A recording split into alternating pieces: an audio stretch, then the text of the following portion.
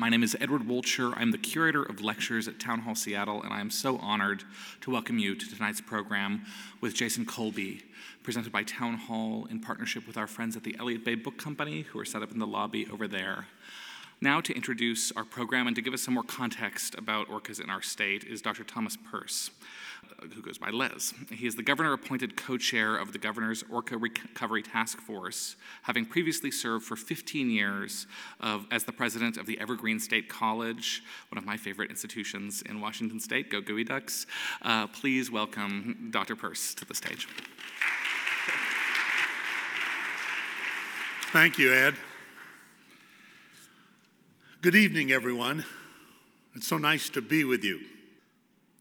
55 years ago, I came to the state of Washington from the high plains deserts of the state of Idaho. I'm a third-generation Idahoan from Pocatello. And in 1972,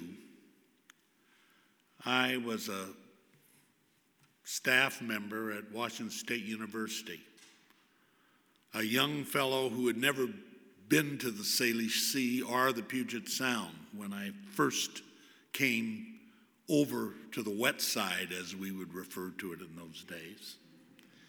And I'll never forget, a friend of mine who had a boat at Stanley Park invited me to spend 10 days with him and his family on the coast.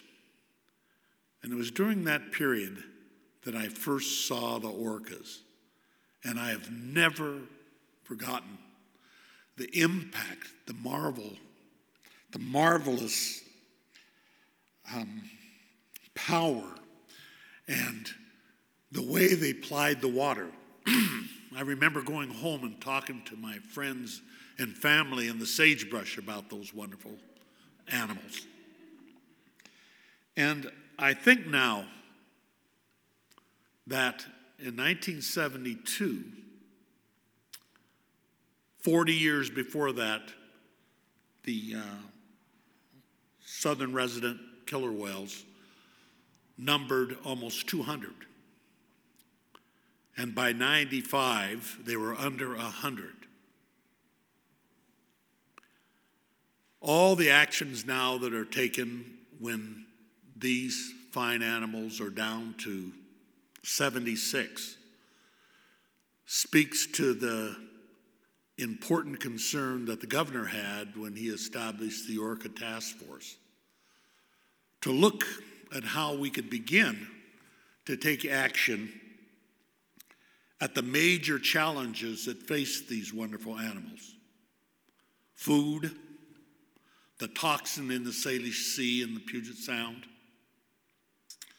and noise, population and vessels, and the reality that the Chinook salmon are the primary source of food for these wonderful animals, and how we go about attempting to reverse this huge challenge and threat to these wonderful creatures.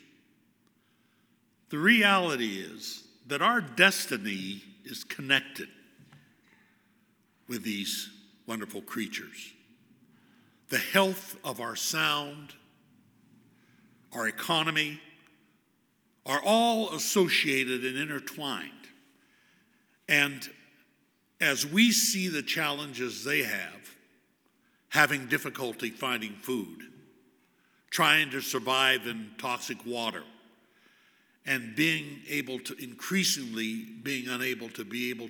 find their prey because of the increased noise, tells us that we have to begin to try to take steps to really address this challenge, because it is a challenge for us as well. My co-chair, Stephanie Celine, is here with me. Stephanie, would you please stand up? I want people to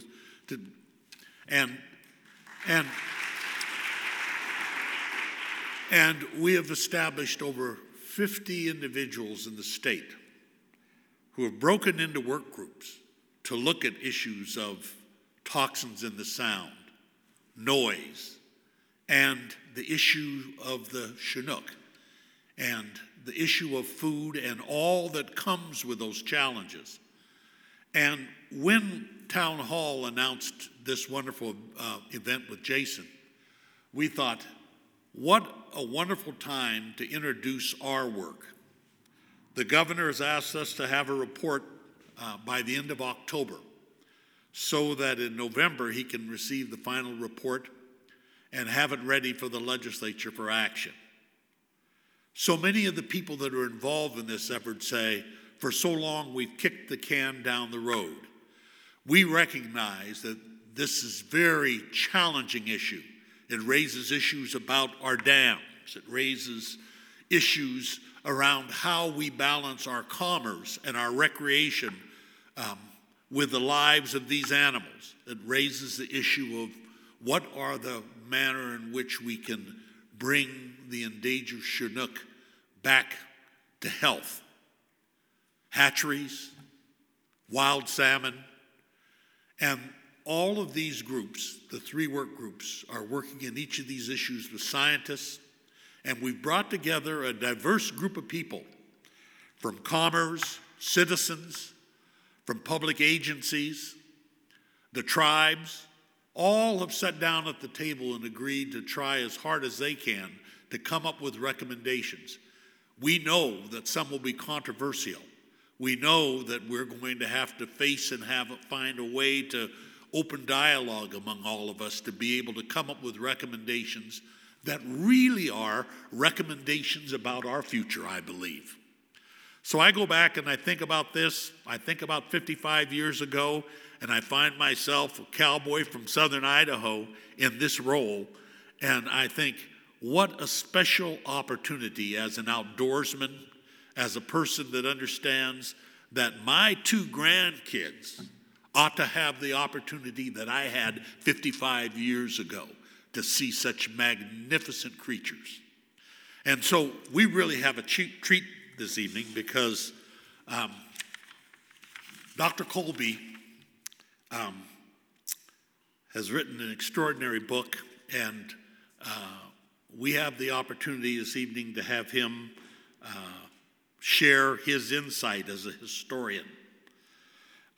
As a person that I know from my conversations this evening with him is someone that has a long-term perspective in regard to the orca and how we viewed them in the past, the actions we took or the actions we didn't take. He is a professor at the University of Victoria. He was born in Victoria, British Columbia, raised in the Seattle area. He worked as a commercial fisherman in Alaska and in Washington State. He's the author of The Business of Empire, United Fruit, Race, U.S. Expansion in Central America, and the book that we have the opportunity to acquire tonight, Orca, How We Come to Know and Love the Ocean's Greatest Predator. That is the subject of his talk this evening. Everyone, please join me in welcoming Jason.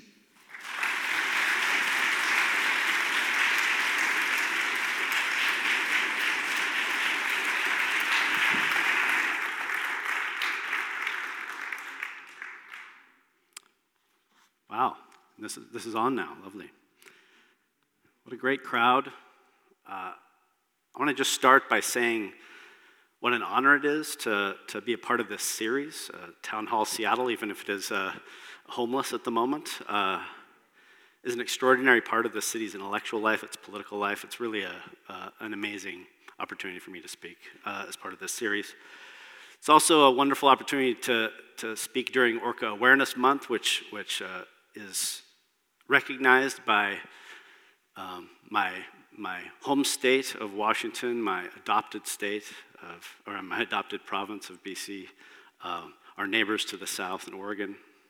Not always by our federal governments on both sides of the border, but certainly by us here in the Northwest. So my new book delves into issues that are politically charged today. Captivity, the history of captivity, environmental damage, the survival of the southern resident killer whales, Certainly the recent campaign launched by the Lummi Nation to bring about the return of Lolita from the Miami Aquarium, where she's been for the last 48 years. But I want to say that I also had very personal reasons for writing this book. In the 1970s, my father helped capture orcas on both sides of the border. And during my childhood, growing up here in Puget Sound, he wrestled with the meaning and the pain and some of the guilt that came with that past, particularly as killer whales became increasingly iconic in the Pacific Northwest. And that was, of course, before the documentary Blackfish drew the attention of millions, not just here, but around the world, to the question of captivity for orcas.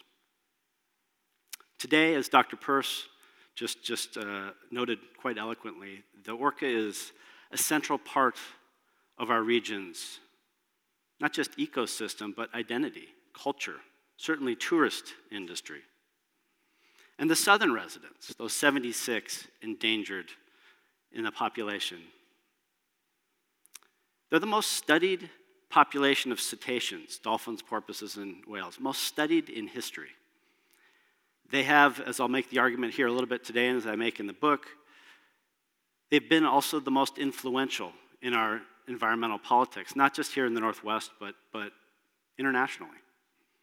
And they are definitely, make no mistake about it, on their way to extinction, unless creative and fierce action is taken.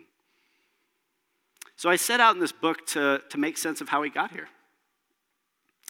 How did we go from fearing and shooting and slaughtering to loving this apex predator so quickly, from really the early 60s to the early 80s? What does it say about them? What does it say about us that change happened here, happened so quickly? And in the present, certainly, what is our moral obligation to them? What is our moral obligation to the southern resident orcas who helped, I would argue, change us for the better? Well, the key to this process, as I'm going to lay out a little bit in this talk, was the fact that we came to see them not as interchangeable specimens, as indistinguishable black and white masses flowing through the water, but as individuals with their own connections, their own families, their own potential relations with us.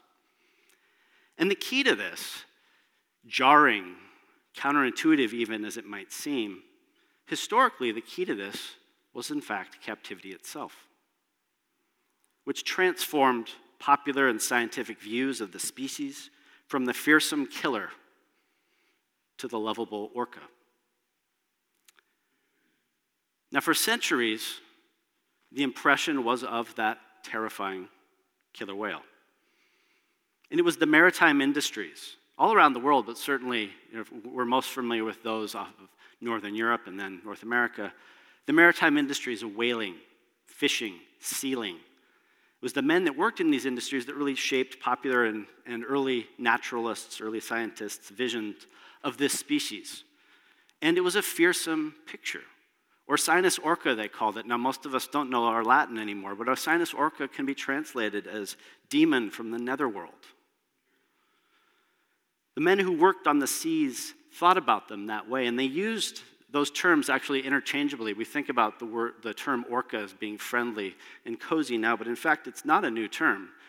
Throughout the 19th century, writers, whalers used killer and orca very commonly, and both conjured a predator that didn't just compete for valued resources, literally stealing away harpooned whales sometimes, snatching away seals, hunting the salmon that fishermen chased, but in their eyes, potentially attacked and ate people.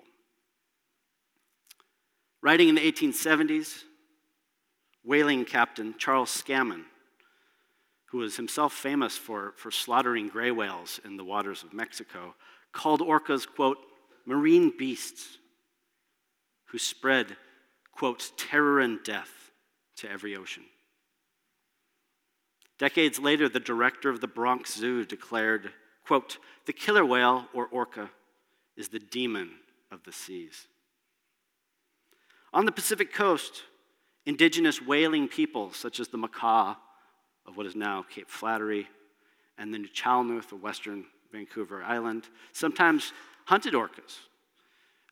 They found it very difficult catching them, and in fact, one theory is that they sent off troublesome teenage boys to chase them and just say, go catch the blackfish, burn off some energy.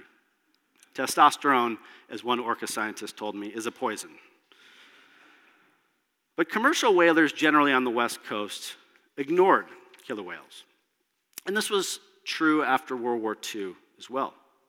In contrast to Japanese and Norwegian whalers in the post-war period, who killed thousands of orcas in those decades, I actually only found one case in the post-war period of commercial whalers in the Northwest taking one. It was actually the Cole Harbor Whaling Station on Vancouver Island that killed this orca, as one of the residents of that town told me when he was present, on the request, a contract request from the Disney company, which wanted to stuff and display the whale in California.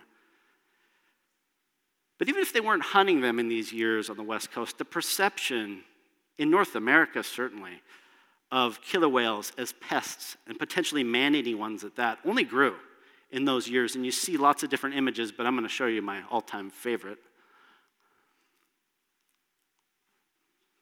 So Stag Magazine, December 1953. I had to assure my mom that this is not the kind of stacks that I usually dive into in my research, but you'll notice that most of the men probably bought it for that top story, sexual practices of American women. But it shows an angry, enraged killer whale spilling these two men on this raft, two burly, strapping men into the sea. This is the vision we have here. And I'm going to go out on a limb. I don't have confirmation on this, but I'm going to go out on a limb that a lot of men in the Navy saw this picture, reading Stag. And months after this issue ran, a NATO base with U.S. Navymen in Iceland, at the request of the Icelandic government, carried out an expedition against the orcas in the North Atlantic, strafing them in several different campaigns. And this is a campaign celebrated in Time magazine at the time. This is 1954. And by the accounts of journalists, killing between 100 and 200 killer whales in those forays. Those actions were hardly surprising in the context of the time. The Navy diving manual, up until the mid-1960s, described killer whales as, quote, ruthless and ferocious, instructing divers to get out of the water if any appeared. As one famed diving writer wrote in his diving guidebook, quote, there is no treatment for being eaten by the orca except reincarnation. It was a quirk of geography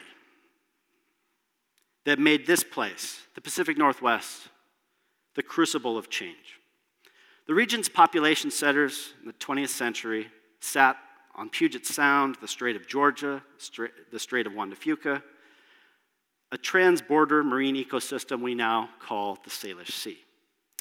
And this was also a large portion of the main range of what scientists would later label the southern resident killer whales, 3 pods, we now call them J, K, and L, which rely almost exclusively, well, primarily on Chinook salmon. As late as 1880, they may have numbered as high as 250 individuals.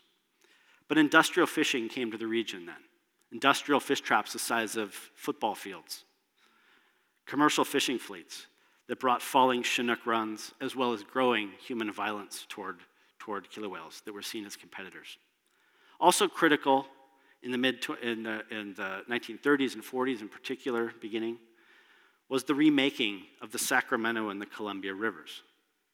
Dams destroyed salmon runs, and other factors as well. By the 1940s, Hanford was dumping nuclear waste, immense amounts of nuclear waste, into the Columbia River, which the U.S. government declared in 1966, quote, the most radioactive river in the world. All this change likely drove the southern residents to spend more time foraging in the Salish Sea. where fishermen, growing numbers of commercial and increasingly sports fishermen as well, regarded them as threats to salmon, potentially threats to themselves, and frequently shot them. For their part, scientists based in the region, and particularly scientists based at Seattle's Marine Mammal Biological Laboratory, the modern version of it now is NOAA's National Marine Mammal Laboratory, had a very different mandate at the time. The lab then, this is the one that sits on Lake Washington, on Sand Point, Magnuson Park, the scientists there viewed orcas as a threat to resources, commercial resources used by the American government and commercial enterprises. The lab in particular managed the northern fur seal harvest in Alaska. And this was the main interest they had in killer whales. How many northern fur seals did killer whales eat off the Pacific coast? Through the 1960s, researchers based there regularly harpooned orcas in cooperation with the whalers of California to study their stomach contents to determine if they were eating northern fur seals. In 1961, the Seattle Times celebrated one such kill in which the lab's esteemed scientist, Bellevue resident Victor Sheffer, described orcas as bloodthirsty. And this opportunistic killing of orcas continued through the 1960s, well, until 1967. This is one killed off Morro Bay. This is a large male. And this is a researcher who was working in Seattle at the time. Things went further in British Columbia, where officials, at the behest of fishing lodges, mounted a .50 caliber machine gun just north of Campbell River on Seymour Narrows to essentially protect the sport fishing industry by killing orcas that passed by. Now, they never fired it at killer whales because in a moment of clarity, they realized that bursts of .50 caliber machine gun fire might also chase off the tourist and the sport fishermen. Now, it's at this moment, the early to mid-1960s, at the height of this violence, globally and certainly regionally, that a change came, and it came from live capture. And it all began by accident, in fact, by a capture that was intended not to be a live capture. In the summer of 1964, the Vancouver Aquarium attempted to kill a young killer whale to use as a model for a sculpture in its foyer. Set up on East Point on Saturna Island, harpooned the whale with a harpoon that should have killed him, the young calf, but miraculously, it didn't. And when this youngster didn't die, they led it to Vancouver. And there, the whale, they were very confused about the sexing of killer whales then. And so they named the whale Moby Doll, believing that the only explanation for it being somewhat friendly toward people was that it was female. All kinds of talk about the feminine temper of Moby Doll and such. And for 2 months, the aquarium held it there. It was only displayed for a day. Doesn't make a massive impact on popular perceptions, but scientists were able to interact with the whale. Nobody got in the water with it, but eventually started hand-feeding Moby Doll. When he eventually died, about 2 months after capture, it was revealed that as one newspaper reporter, because remember some pretty adolescent humor in the 1960s, declared Moby Doll was in fact Moby Dick. Now the key transformative change came right here in Seattle, on the Seattle waterfront. The Seattle Marine Aquarium, which no longer exists, but was owned by an entrepreneur named Ted Griffin. Started in 1962, built in 1962 during the Seattle World's Fair. And Griffin had displayed lots of sea life, including seals, sea lions, but he had this dream, this obsessive dream to befriend an orca. And he searched for ways to capture one. And all throughout Puget Sound, but failed. And in the summer of 1965, fishermen off the little town of Namu, BC, northern BC, accidentally caught a large male orca. Griffin went around to all the waterfront merchants, including Ivor's Acres of Clams, asked for cash to buy this whale, flew up to Namu, BC, bought the whale, with a duffel bag full of cash, and built a makeshift floating pen to transport the whale, now named Namu, 450 miles south to Seattle. And this captured headlines not just in Seattle, but around the world, and captured massive public attention when it approached Puget Sound. This is a crowd of thousands on the Deception Pass Bridge. I'm going to tell you right now, the 1960s had very different ideas of child safety than, I've been to that bridge and I wouldn't be carrying my kids on my shoulders. This is a shot of Namu's arrival on the pier, Pier 56, where the acting mayor and the lieutenant governor both greeted Namu and Griffin, presented Griffin with a key to the city. This was considered a great attraction for the Seattle waterfront. Now, no one believed Griffin's promises that he would actually get into the water with this monster. No one that anyone knew of in history had ever swam with a killer whale. But he told people repeatedly he was going to, and then one day on the Seattle waterfront, he slipped in. And this became a shocking scene to people. Griffin and his whale swimming, and Griffin emerging from the water repeatedly without being eaten.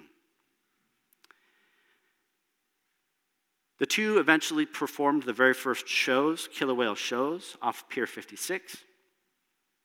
Millions would read about this relationship, this bond, in a still famous among orca lovers 1966 National Geographic article. Lots of the scientists I interviewed for this book cited that article as the beginning of their love affair with killer whales.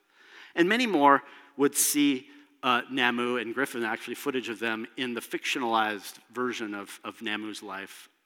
Oops, I should have shown you this. This is Namu. This is a shot that I opened with Namu performing at Pier 56 with the Coleman Ferry dock in the background. Namu, the movie, comes out in the summer of 1966. Same producer as the television and movie Flipper. This is shot in Rich Cove, right close to Port Orchard. It's right across the way here.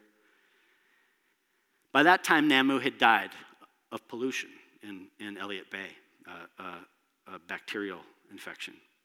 But his impact in that year was twofold. First, the public marveled at his gentleness that seemed to just belie the reputation of this species, his gentleness with Griffin. And second, more momentously, his popularity convinced oceanariums around the world to acquire their own orcas. And in the following year, Griffin and his new company, Namu Incorporated, started supplying them with whales captured almost entirely in Puget Sound, including SeaWorld's first killer whale. SeaWorld bought a young female killer whale caught in Puget Sound, wanted to name that whale Namu. Griffin refused. That was a copyrighted name, and so they decided they would name her She-Namu, or Shamu, which became, of course, the Mickey Mouse of SeaWorld, right? Captive orcas drew crowds to these oceanariums, giving most visitors their first close view of cetaceans. And for many visitors, their first sense of whales, orcas, but of whales, as individuals with personalities. By 1970, some 30 million people had seen captive killer whales. And those people weren't just spectators. Many of them were scientists. And I can't overstate this enough. Scientists with historically, the first access to study live killer whales. Prior to this, it was shoot and dissect. They not only studied their physiology, their diving mechanisms, their acoustic capacity. This is when there was confirmation that killer whales used echolocation, used biosonar.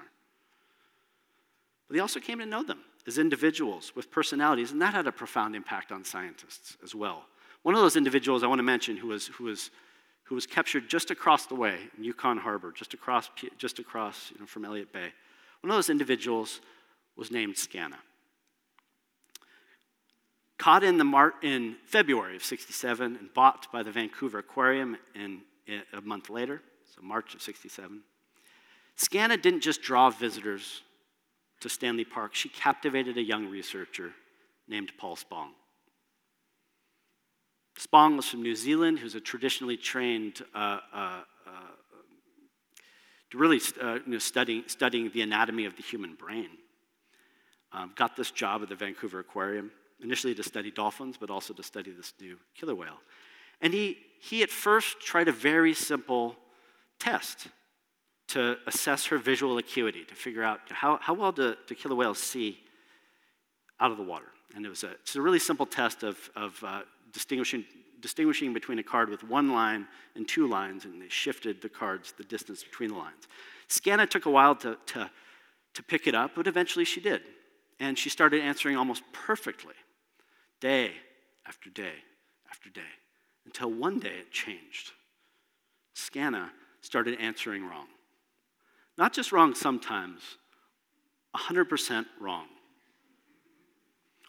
How do you explain that as a scientist? A scientist who's seen animals mechanistically. Paul Spong couldn't figure it out. There's obviously an element of agency here on this animal's part. Scanna's deciding, I'm not going to do your test anymore. I don't like your test. I'm bored. One day, Spong, I'm hoping not to pop my microphone off here. One day, Spong took off his shoes and his socks, and he was dangling his bare feet in the pool. Scanna was doing laps.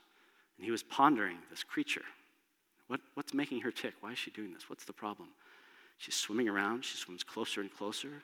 And all of a sudden, she opens her mouth and rakes his bare feet with her wolf-like teeth. I'm wearing a microphone, so I won't scream like he has reported he did, but he screamed, ha! Pulls his feet out. She circles around again. He gets up the courage to put his feet back in. She didn't really hurt me. And she does it again. Ha! 11 times they do this dance. 11 times he pulled his feet out. On the 12th, he found the courage to keep his feet in. And after that 12th pass, she didn't get a reaction. She stopped. And Paul Spong, the researcher, realized he was the subject of an experiment.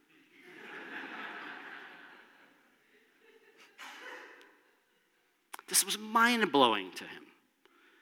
It doesn't just transform his idea of Scanna, but his relationship with animals, with research, and ultimately it politicizes him. It brings a break with the aquarium. He goes off on his own, becomes a pioneer in wild killer whale research, as well as, I'll come back to in a moment, a key figure in the anti-whaling campaign. But meanwhile, while all that's happening, the captures are ramping up in Puget Sound, and they culminate in an event that is still remembered by those who were alive then as a pretty infamous moment in this history. And that's in August 1970, when Griffin's company, Namu Incorporated, unknowingly, I should emphasize, captured all 3 pods of southern resident orcas in Penn Cove off Whidbey Island. It's important to note that there was no regulation at the time for orca capture. All of them could have been at that moment removed and sold to oceanariums with raging demand all over the world. For the orcas there, as well as the human witnesses, the event was traumatic, and the people that lived through it still talk about it. Griffin, when he realized what had happened, that they had too many animals to handle, immediately ordered half of the whales released. But activists that night, angry at what they were witnessing, tried to cut the rest of the whales free. Penn Coves got vicious tides, and when the nets were loose from their anchors, they collapsed. The older whales were able to avoid them. The youngest calves were not. 3 young calves drowned. Griffin and his partner, Don Goldsberry, opted to conceal the deaths, sink the bodies, kept several of the whales for sale before releasing the rest. Among those young whales kept was a young female who would go to Miami Seaquarium and become known as Lolita. She's still there. When the deaths were discovered, the bodies were discovered, the public backlash was severe and contributed to a push first at the state level in Olympia and then at the federal level to protect orcas and marine mammals. 1971, Washington State passed regulation on orca capture, didn't ban it, but started regulating it through the game department. And the next year, the US Congress passed the Marine Mammal Protection Act, a sweeping, extraordinary piece of legislation that doesn't have an equivalent in Canada. While that was going on, the Save the Whales movement was emerging, and it had ongoing ties to orca captivity, ones that are often forgotten now. In 1973, after meeting the writer Farley Mowat in Vancouver, Paul Spong decided he had to do something against commercial whaling. And he lobbied Vancouver's new organization, Greenpeace, to look into the issue. Greenpeace, most forget, had been founded as an anti-nuclear organization, had no interest in whaling. But he lobbied the organization's leader, Bob Hunter, and invited Hunter to come to the Vancouver Aquarium to visit SCANA with him. And Hunter did. There's a press conference there. Spong's about to launch a private diplomatic mission, essentially, to Japan to convince Japanese whalers to stop.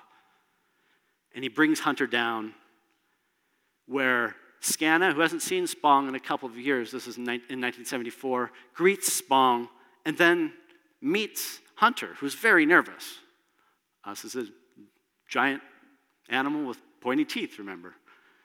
And eventually Hunter comes up with the courage to lean down, and SCANA rubs against him and eventually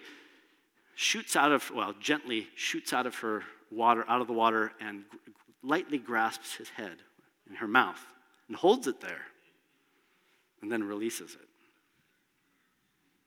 Now, this moment in Hunter's memoirs and documentaries on Greenpeace is seen as a transformative moment for Hunter, and it is. I mean, he writes about it as just a mind-blowing moment. And it often goes down in Greenpeace lore as an encounter of Hunter with wild nature. It's easy to forget that the moment was only possible because of the captivity.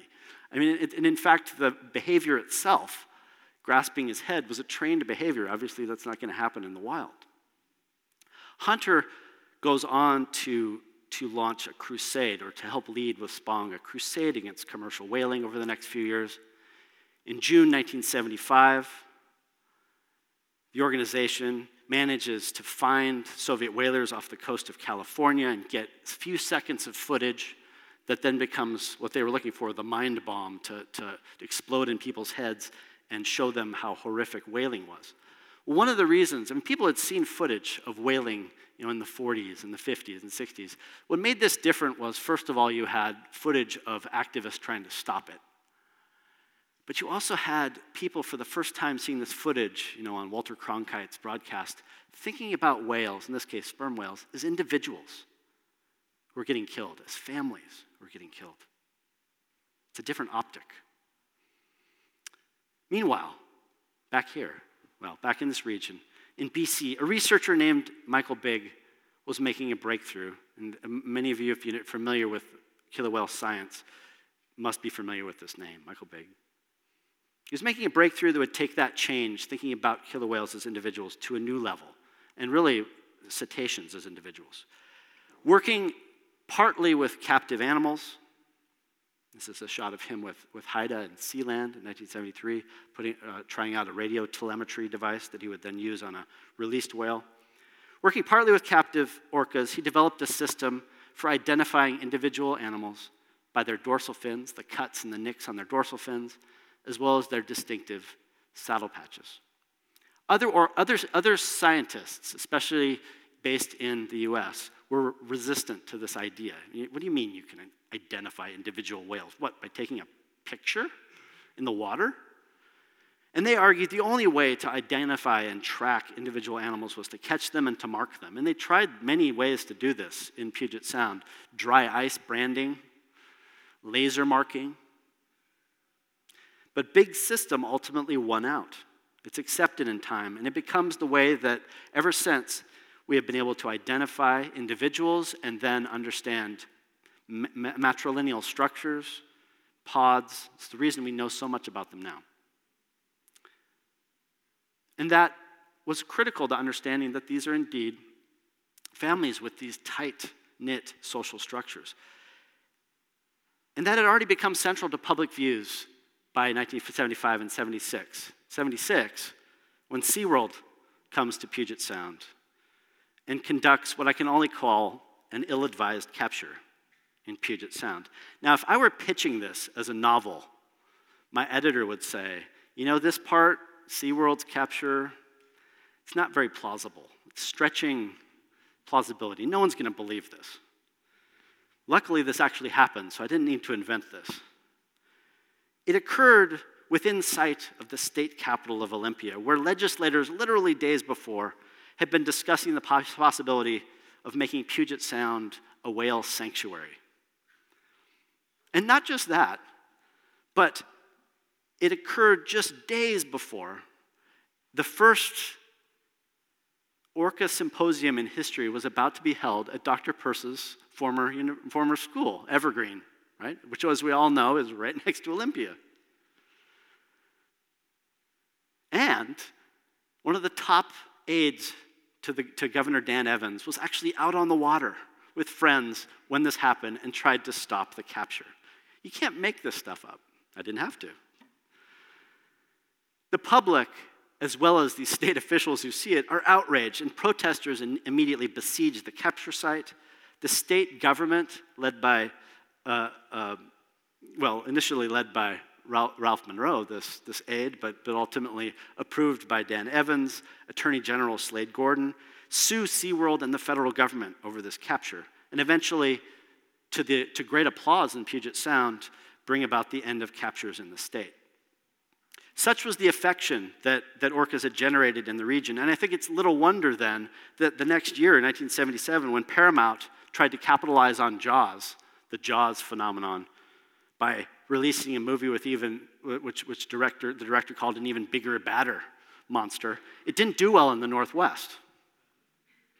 Orca, killer whale, who bites off the leg of, I'm forgetting the actress's name now.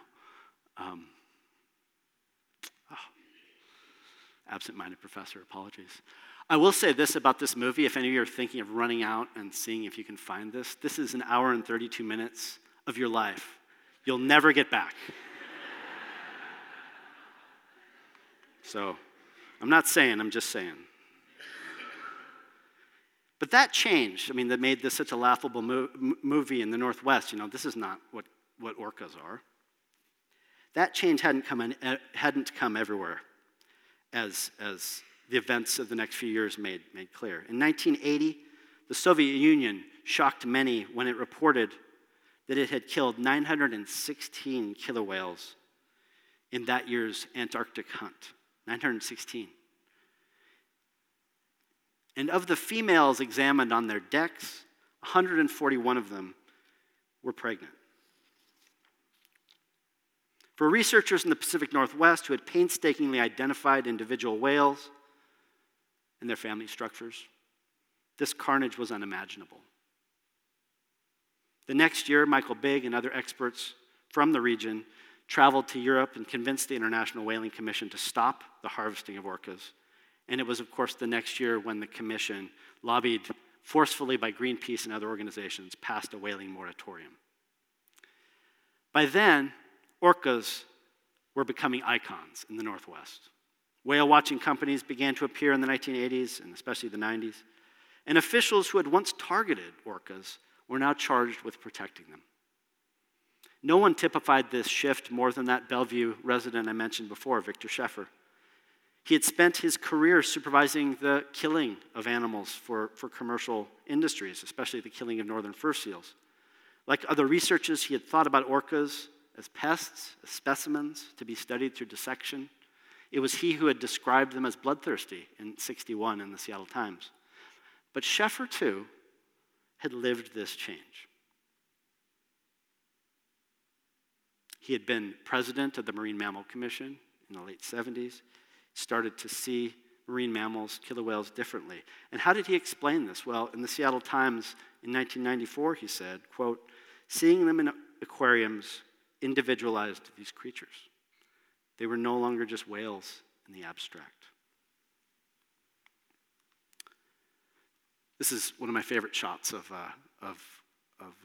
this era I've been speaking of. This is right off of Manchester. This is J-Pod.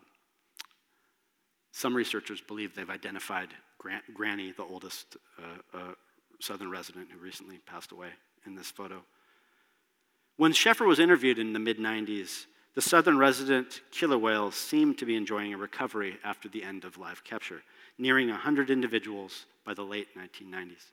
But that trend has not continued. In the past 2 decades, as the human population of the Salish Sea has spiked, the southern residents have dwindled. We now have more than 100,000 people in the Salish Sea for every one resident orca. Today they number just 76. I should emphasize, We hope. We haven't had a great count yet this summer. And although we enjoy them on both sides of the border, they rely primarily, partly because of the damage to the Sacramento River, the Columbia River, the Chinook runs in Puget Sound, they rely predominantly on the Fraser River in the Vancouver area for their critical Chinook runs. And those Chinooks are vanishing. And the Canadian government's decision to take over and guarantee the expansion of the Trans Mountain Pipeline recently can only threaten their access to this last reliable food source. And with it, threaten this population of orcas who I can't emphasize enough, taught us to love their species and helped us rethink our own priorities. So I want to actually leave us with just a few questions rather than conclusions. I think we have to ask ourselves on both sides of the border, what do we owe them? What do we owe them for what they've given to us? What is our moral debt, in other words, to the southern resident killer whales? And amidst debates over fishing regulation, pollution, acoustic pollution, the repatriation of the return of Lolita from the Miami Seaquarium, I think we should also ask us how the history I just laid out in a sketch, and certainly do in much more detail in my book, how does this history help us not just understand how we've changed, but help us find a path to healing and redemption and understanding and forgiveness? And I'll leave you with an image of my journey through that.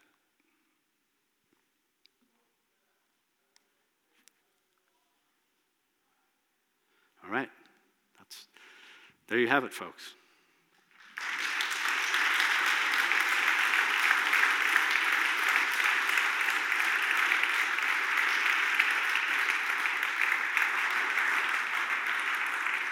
Jason Colby, thank you so much for that. I'd like to invite Les Purse and Stephanie Solene, co-chairs of the Governor's Orca Recovery Task Force, onto stage for Q&A.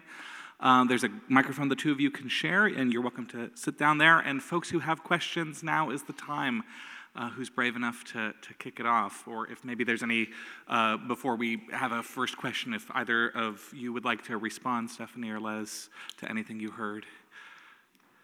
Well, thank you, Jason. Your book, I think, is both a powerful history of where the orca have been in our world and also in our region and how we have viewed them. And I guess what gives me hope is that we can learn from our mistakes, and we have an opportunity now to come together and make a very heavy lift, but a lift that I think is possible if we all come together to try to save these animals, but really in saving the orca and the Chinook salmon that they depend, we're really going to be saving, as Les said, ourselves and our quality of life that is so important to who we are. I want to acknowledge the First Peoples, the tribes both in Washington, but the First Nations in Canada, who have been critical partners in the work that we're doing both on the orca, but have worked for decades on recovering the salmon. And we have an opportunity in working with the tribes, learning about the traditions and how to take care of this earth in a way that they are doing now, but also wanting to share with us. And look at the way we develop, look at the way we are treating this land and this water that we call home. So, Jason, your book is a very powerful testimonial to our past, but also to, I think, a future that we can make if we all come together, and that's what the task force is going to attempt. And we can't do it without your help, so we really appreciate everyone being here tonight. I would only add that I think in the time that Stephanie and I have had discussions and met people around the state who are involved in this effort, you really have to appreciate the fact that there are a number of people in this state that have been committed to the health of our sound and the wildlife, that have provided an effort that has made a difference in such a way that has prevented things from getting worse. And they have to be acknowledged. All these organizations that have been committed to and concerned. The point now is that more and more of our citizens have to understand what's at stake. That's why this is so powerful this evening. And to do as they did in the 70s, when they realized that we have animals that are a part of us, that provide so much to our environment. And we're hoping that more and more people will come and enter into this discussion. Any questions from the audience? If you don't mind coming down using the microphone.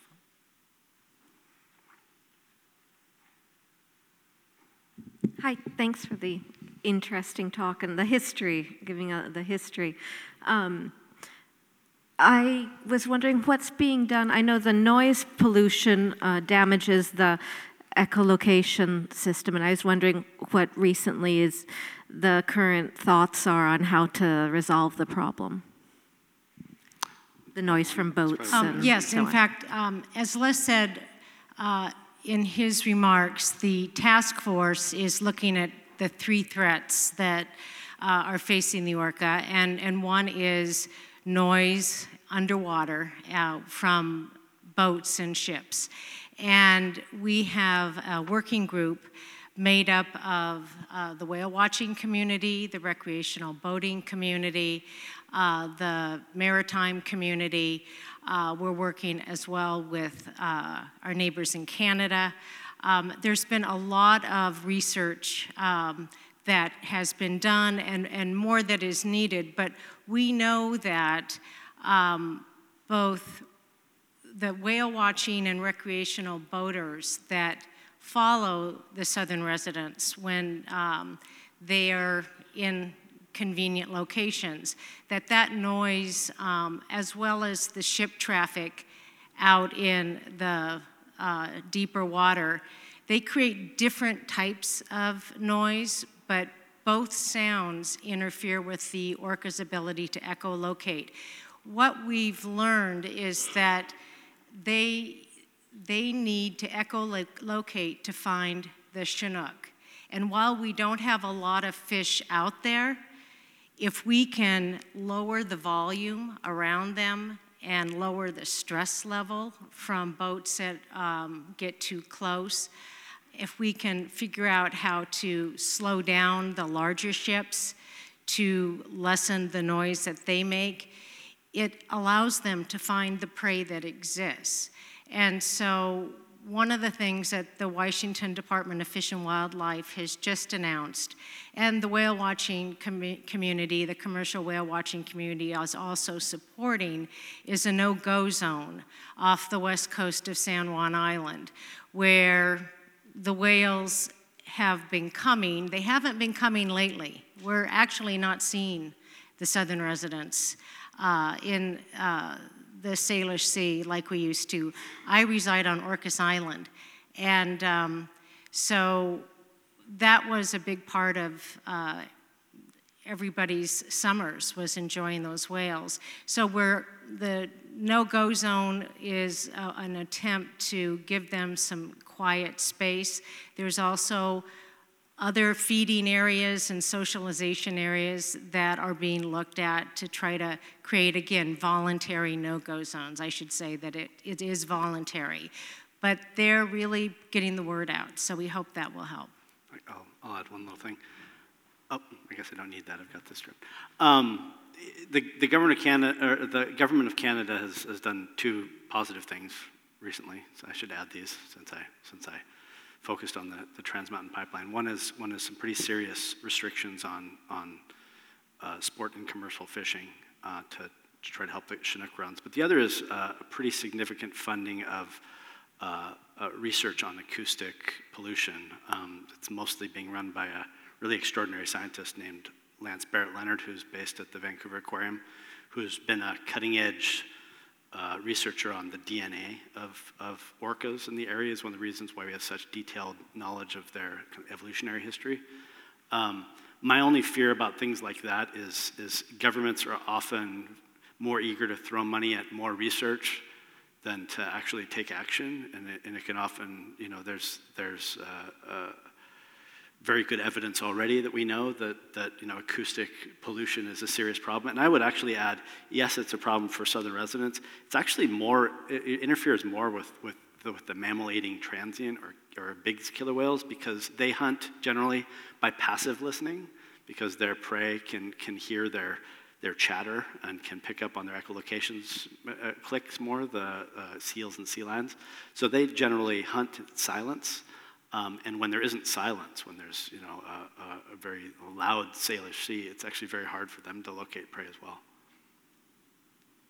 I want to share something that's on the optimistic side. There is a new company that is a startup called Pure Watercraft, and they are developing an electric outboard. And it's not just a quiet little battery-operated trolling motor you've seen on some boats. It's actually going to be like a 40 horsepower outboard that is quiet and doesn't use any gasoline. And it's right here in Seattle at Gasworks Park, and I've just learned about it. But again, that's one of looking at the technology and working with the maritime industry on ways we can retrofit both large ships as well as do a better job with the design of outboards to make them more quiet. I also want to give a shout out to the Port of Vancouver, which did a study this summer.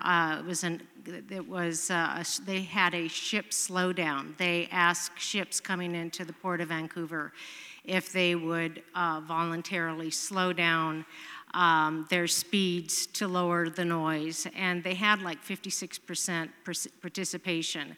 And they've been studying that, and I think they may be considering doing it again. And also the Washington State Ferries joined with them, along with that slowdown. And part of what the governor is asking both in our executive order, but he's also created a Blue Marine Task Force to green up the maritime industry. They're looking for ways to quiet our own ferries. So that's good news. You've been talking about the southern resident orcas. How do they differ from other groups of orcas? And are all orcas members of a single species? That's a great question. First of all, scientists are not in agreement of how to answer that question. There's many who argue that they are in the process of speciation, splitting into different species. We do know, partly from Lance Barrett-Leonard's DNA studies, that the two populations I just mentioned, marine mammal hunters, big killer whales or transients, and our resident whales diverge hundreds of thousands of years ago, and haven't interbred, don't have anything to do with one another. They're quite xenophobic, actually, about these sort of different cultures. That's a difference. There's a third type of population in our region that mostly hunts sort of along and even off the continental shelf, called offshores, that mostly hunt sleeper sharks, very, very deep. We know the least about them.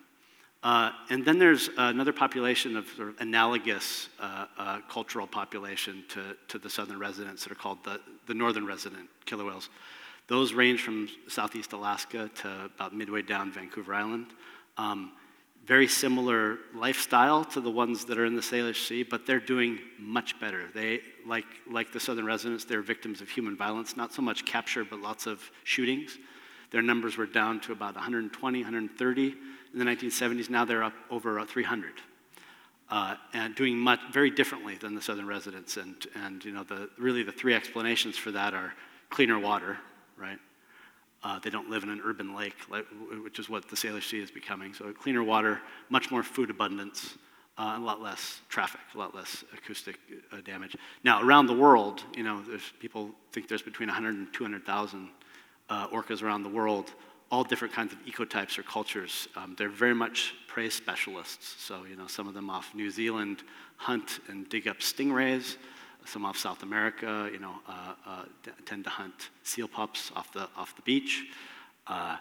The specialists that you see out of Monterey Bay tend to hunt seals, sea lions, and also migrating gray whales. So lots of different types. One of the things that makes them such effective predators is that specialization, but it's also what makes them so vulnerable, because they're actually starving amidst a banquet here. It's not that we have truly a banquet in the Salish Sea, but we have lots more fish they could eat. Different salmon other than Chinook, lingcod, but they don't seem to very much, and because it had been a very effective strategy for them until really recently to focus on Chinook salmon. They were abundant. You catch one Chinook salmon, it's equivalent of several sockeye salmon. So that's part of their struggle right now, is that they're struggling to adapt. They're very conservative, actually, in terms of their approach to problem solving.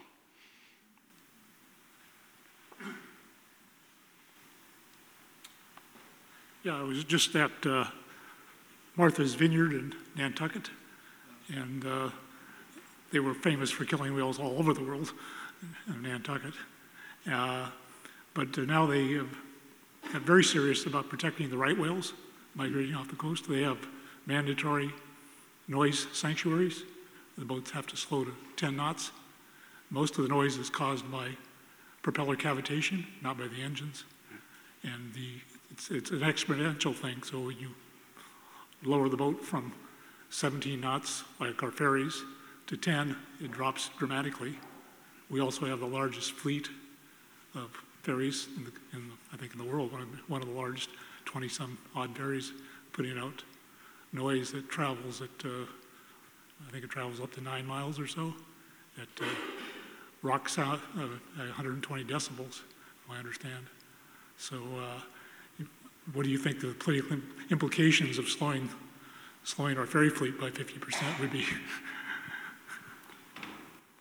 Well, I'd say, I would just add another one of the big challenges for the right whales off the East Coast is fishing gear, like entanglement in fishing gear, and that's actually the biggest problem that they're having right now is they're getting entangled in lines for lobster and crab fishermen, and so they're working on technological innovations of actually lineless traps that can be activated and rise to the surface. I'm hoping that there will be larger scale innovations like we just heard about of electric and silent engines that can reduce the cavitation noise and can reduce the engine noise here. That would be wonderful. Yeah. Well, the thing is, it's not engine noise, it's the propellers. It doesn't matter whether it's electric ferries or not. Right. It's all little bubbles popping off. Yeah, well, slowing everything down seems to help. Right? It's going to be a dramatic. I would just add to your comment that what you shared with us is very important, because in our discussions around noise here, hopefully what you've shared and the science and the work that has occurred in other places helps us realize what's possible, other strategies. So thank you. That's good to hear that. I noticed the word conversation being used early on. So I'd like to have a conversation. My name is Mitsui Cook. I'm from Hawaii, but I live here and I go back and forth. And I collaborate with an organization called World Ocean Council. And this organization holds conferences and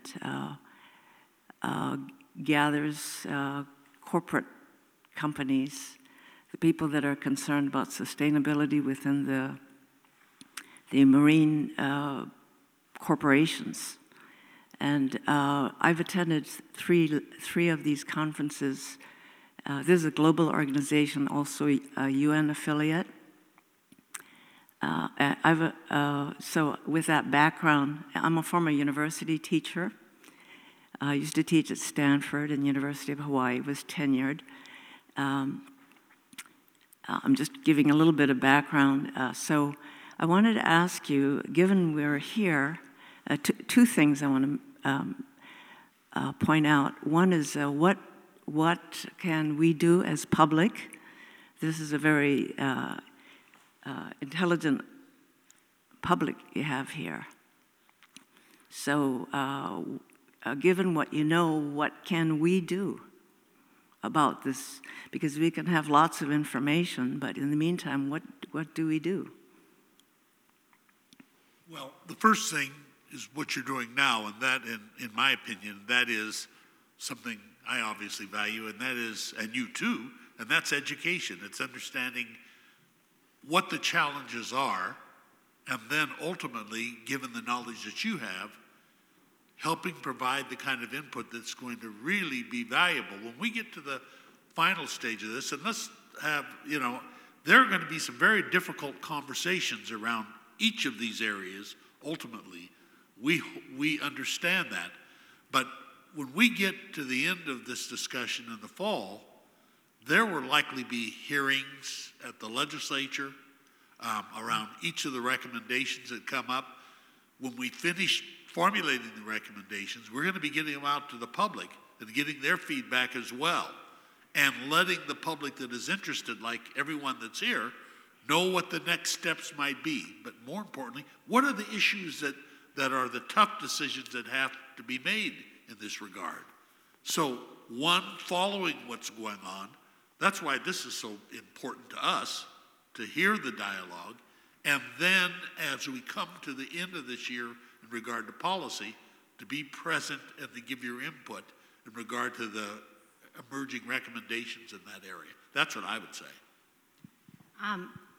Les is right. We definitely are going to need your help and support with the recommendations, so calling legislators.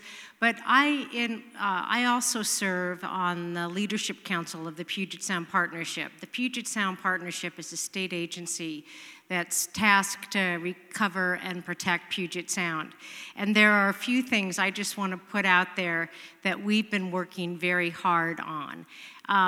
I don't know that what you can do as an individual, other than maybe we all have to be exploring ways to change our lifestyles. But a couple areas that we're seeing are problematic is development that is not sensitive to its impact on the environment. And that is happening in neighborhoods and communities all around the region. So paying attention to that. We have a great concern about habitat loss, especially near-shore habitat. Property owners who armor their waterfronts, put up bulkheads to protect it from erosion, and because they don't really understand that erosion and the natural movement of water on the shore is really valuable and important to the near-shore life of the small herring and smelt that the salmon eat, and then the orca eat the salmon. So being better just stewards of our properties, being careful about what we put down the drain, what we put on our lawns. Also cars. Not only do we all know we drive too much, but as Seattle grows, more and more cars on our freeway is creating polluted water that is running off into Puget Sound, and studies are showing that they call it stormwater, but it's really just pollution off our freeways and our roadways from our brake treads, from the tire treads, particles that come off our tires, from oil leaks. So for sure, be better, make sure your cars are well maintained. We should all be trying to use more public transit. But honestly, the big issues we're going to be asking you to support are more resources for infrastructure to address stormwater in Olympia, and more resources to do a better job educating property owners about what they can do. And we're also going to be looking for more enforcement of the laws that are on the books. We've got to get more public support for the environmental regulations that we have in place, and they really were there for a really important reason, and we need people to stand up and say, we want these protections of our environment. And too often those voices aren't heard, and it's the people that don't like government and don't want to see their lifestyles interfered with. I'll add something hopefully doable. We have a great, my study of marine environmental history has taught me two things. First of all, that despite our perceptions of the boundless ocean that we could never exhaust, that nature, including our marine ecosystems, are much more fragile than we ever imagined. Anything you take out, anything you put in has an impact far beyond what you can imagine. And the other is that nature is extraordinarily resilient if you give it a chance to heal. And we have a great model in Washington State of this. It's on a small scale, but the undamming and the healing of the Elwha River, which is a small piece of the range of the southern resident killer whales, but it's a model for what needs to happen in this state in particular. I mean, British Columbia has other problems. I'm not going to take it off the hook, but dams in Washington State and in Oregon and in Northern California remade the entire ecosystem and prey and hunting strategy for southern residents. And if we really care about them and this ecosystem, we need to let it heal. I mean, those rivers by themselves, if you can take down dams that aren't essential for power generation now, those rivers can heal, and they can start producing their own fish without hatcheries. And not that hatcheries aren't essential in lots of areas, but so if there's some particular thing to lobby for, it would be taking down some of the dams on the Snake River that are unnecessary, and using the Elwha's healing as a model, I think. Thank you. So the second item here, James Cameron, the producer, director, recently spoke in Australia, and he said that humans have been using the ocean like a toilet and just throwing stuff, all kinds of stuff in the ocean, and it's our lives. We come from ocean, and without a healthy ocean, we don't exist. And nobody likes to hear that. However, in studying and thinking and going to conferences, the World Ocean Council Conference, the topic of plankton has been discussed, and phytoplankton, I've learned, is the foundation food for marine life. It's a plant. So we're running a little bit low on time. I'm sorry. Okay, I want to so make sure we get to the last okay, questions. sorry. Yeah. So what I want to say is there's not enough phytoplankton, which is all over the world, because there's too much pollution. The function of phytoplankton is to give off oxygen and to absorb carbon dioxide. So that's an issue that needs to be addressed. There have been articles about it. I've Googled it. And there is, at Sydney University, a project called Ocean Nourishment. And policies need to be established. That's what I've learned about how to nourish the ocean so that phytoplankton can do what it's designed to do. And the topic of not enough food, the fish don't have enough food. There's just too much plastic, for example, coral, plastic, phytoplankton, plastic. So that's what I want to share, that we need to look at phytoplankton. I'll just answer that really quickly. The loading of carbon in our atmosphere and into the oceans, and that ocean acidification that's coming is transforming the ocean in ways that most people can't even imagine. 2 out of 3 of our breaths come from phytoplankton, and we're on our way to having a very different ocean than all of us grew up with. So absolutely, that's an enormous issue for our time. We need trees, which are plants, and we need phytoplankton, which are plants. That's the magic of creation. It's an amazing design. Thank you. Thank you. As I said, we're running a little low on time, but we have time for these last two if we go quick. Okay, I'll be quick. My name is Amy. I work at the Seattle Aquarium, and it sounds like there are some things that we can change, noise levels, habitat restoration for salmon runs, and preventing toxic contaminants from going into the Puget Sound. But there are also things that are out of our control, like the increasing trend towards male births in the southern residents. So we can't control that. How far are we willing to go if the population continues to decline? I don't think we'd ever do artificial insemination or anything like that.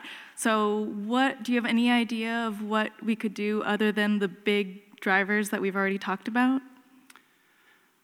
I would just say that we're past the point politically where it would be feasible to capture them and try to re-engineer them. Even in the way that the California condor was the reason that they survived. It's very possible that we're looking at a relic population that's beyond the capacity to recover, but I'm actually hopeful that if we can provide them with enough to eat, that they might surprise us. I'm not in favor myself of any kind of active intervention like that. I can't imagine that would be either politically acceptable and it would be too disruptive to them. But strange things can happen. Nature is, like I said, more resilient than we give it credit for sometimes, as long as we give it space to breathe. Yes, no, I think what we know is they need food. And if one of the reasons that the transients are doing so well is that even though they have their own struggles, they can find prey in the sea lions and the harbor seals. And so when the whales are fed and fat, they can reproduce, they can withstand noise and stress better. They really cannot we've got to address the toxics, but the most important thing we can do right now is figure out how to get them more fish. So we're looking at everything from increasing hatchery production of Chinook. We're looking at fishing, regulations and ways to quiet the water so they can find the fish. But I think feeding them is just critical at this point, and that will help with their fertility. And yes, you're right about the makeup of kind of the kind of sexual reproductive demographics, and it's complicated. And I think we just hold out hope that if we can improve their quality of life, that will impact their reproduction a bit. Thank you. Our last question. Hi, my name is Magdalena. I actually volunteer at the Seattle Aquarium. You've talked a lot about local and state legislation, and I know that the southern residents are listed on the Endangered Species Act. Have you seen any other federal support for the southern residents from either the American or the Canadian governments? Well, on our task force, we do have the NOAA, National Oceanographic, Administration, thank you. And Lynn Berry, who has been studying the southern residents and has been working at NOAA since they were listed, is on our task force, and they're partnering with us. And both the Department of Fish and Wildlife and the state is working closely with NOAA, for example, on the no-go zone that was put forward, the voluntary no-go zone in the San Juans. That was a result of NOAA's research. So they're very strongly partnering with us. We get, funds for Puget Sound restoration from EPA and from NOAA. NOAA puts funds in to restore our salmon runs too. Thank you. I'll just add, I'm hoping that the government of Canada shows more commitment than it has in recent years. Let's leave it at that. Well, we need the federal government to put more money and more support in as well. I mean, there's not been enough investment in the Puget Sound, and we cannot restore it with the limited dollars that we have to work with right now. Mm-hmm. Is there anything that the public can do to try and help you guys get that funding? Well, I think what Les said is get engaged. Like the Orca Salmon Alliance, which does have a table here. We just actually participated in Orca month kickoff on Sunday, Les and I, at Golden Gardens. That is a great organization because it's a coalition of many groups, and get involved with those groups and follow their websites and their alerts, because we'll be working with them as well and keeping them abreast of the work of the task force. They're following our work, and they will tell you things you can do to influence your elected officials. And it's not just in the state, your state legislators. County commissioners play a really big role in what happens with development and, in your counties. So that's a really important group of policymakers as well. I would just say there's nothing more powerful than a knowledgeable community of people that are concerned. Mm-hmm. At the federal level or state level. And while we have this effort going on with scientists and looking at these three areas, ultimately, I think we've had these discussions to have the public of our state understand in more detail about what this issue is and the differences and what's at stake will make all the difference at state level and the federal level. And I just want to give a shout out to our congressional delegation. We just came back from Puget Sound Day on the Hill. Congressman Denny Heck and Congressman Derek Kilmer a couple years ago formed the Puget Sound Caucus in the United States Congress. And all of our congressional delegation is part of that. They've also got some members from Oregon now. But they have really been helping raise awareness about Puget Sound as an estuary. We are the largest estuary in the United States by water volume.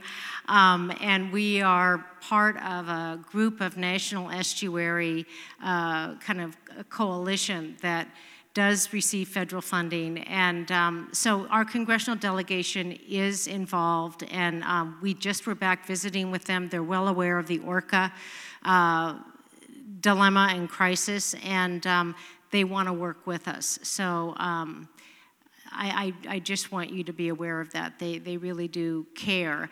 But we're working with an administration that does not make the environment a priority right now. So it's tough to get the funding that we need. Mm-hmm.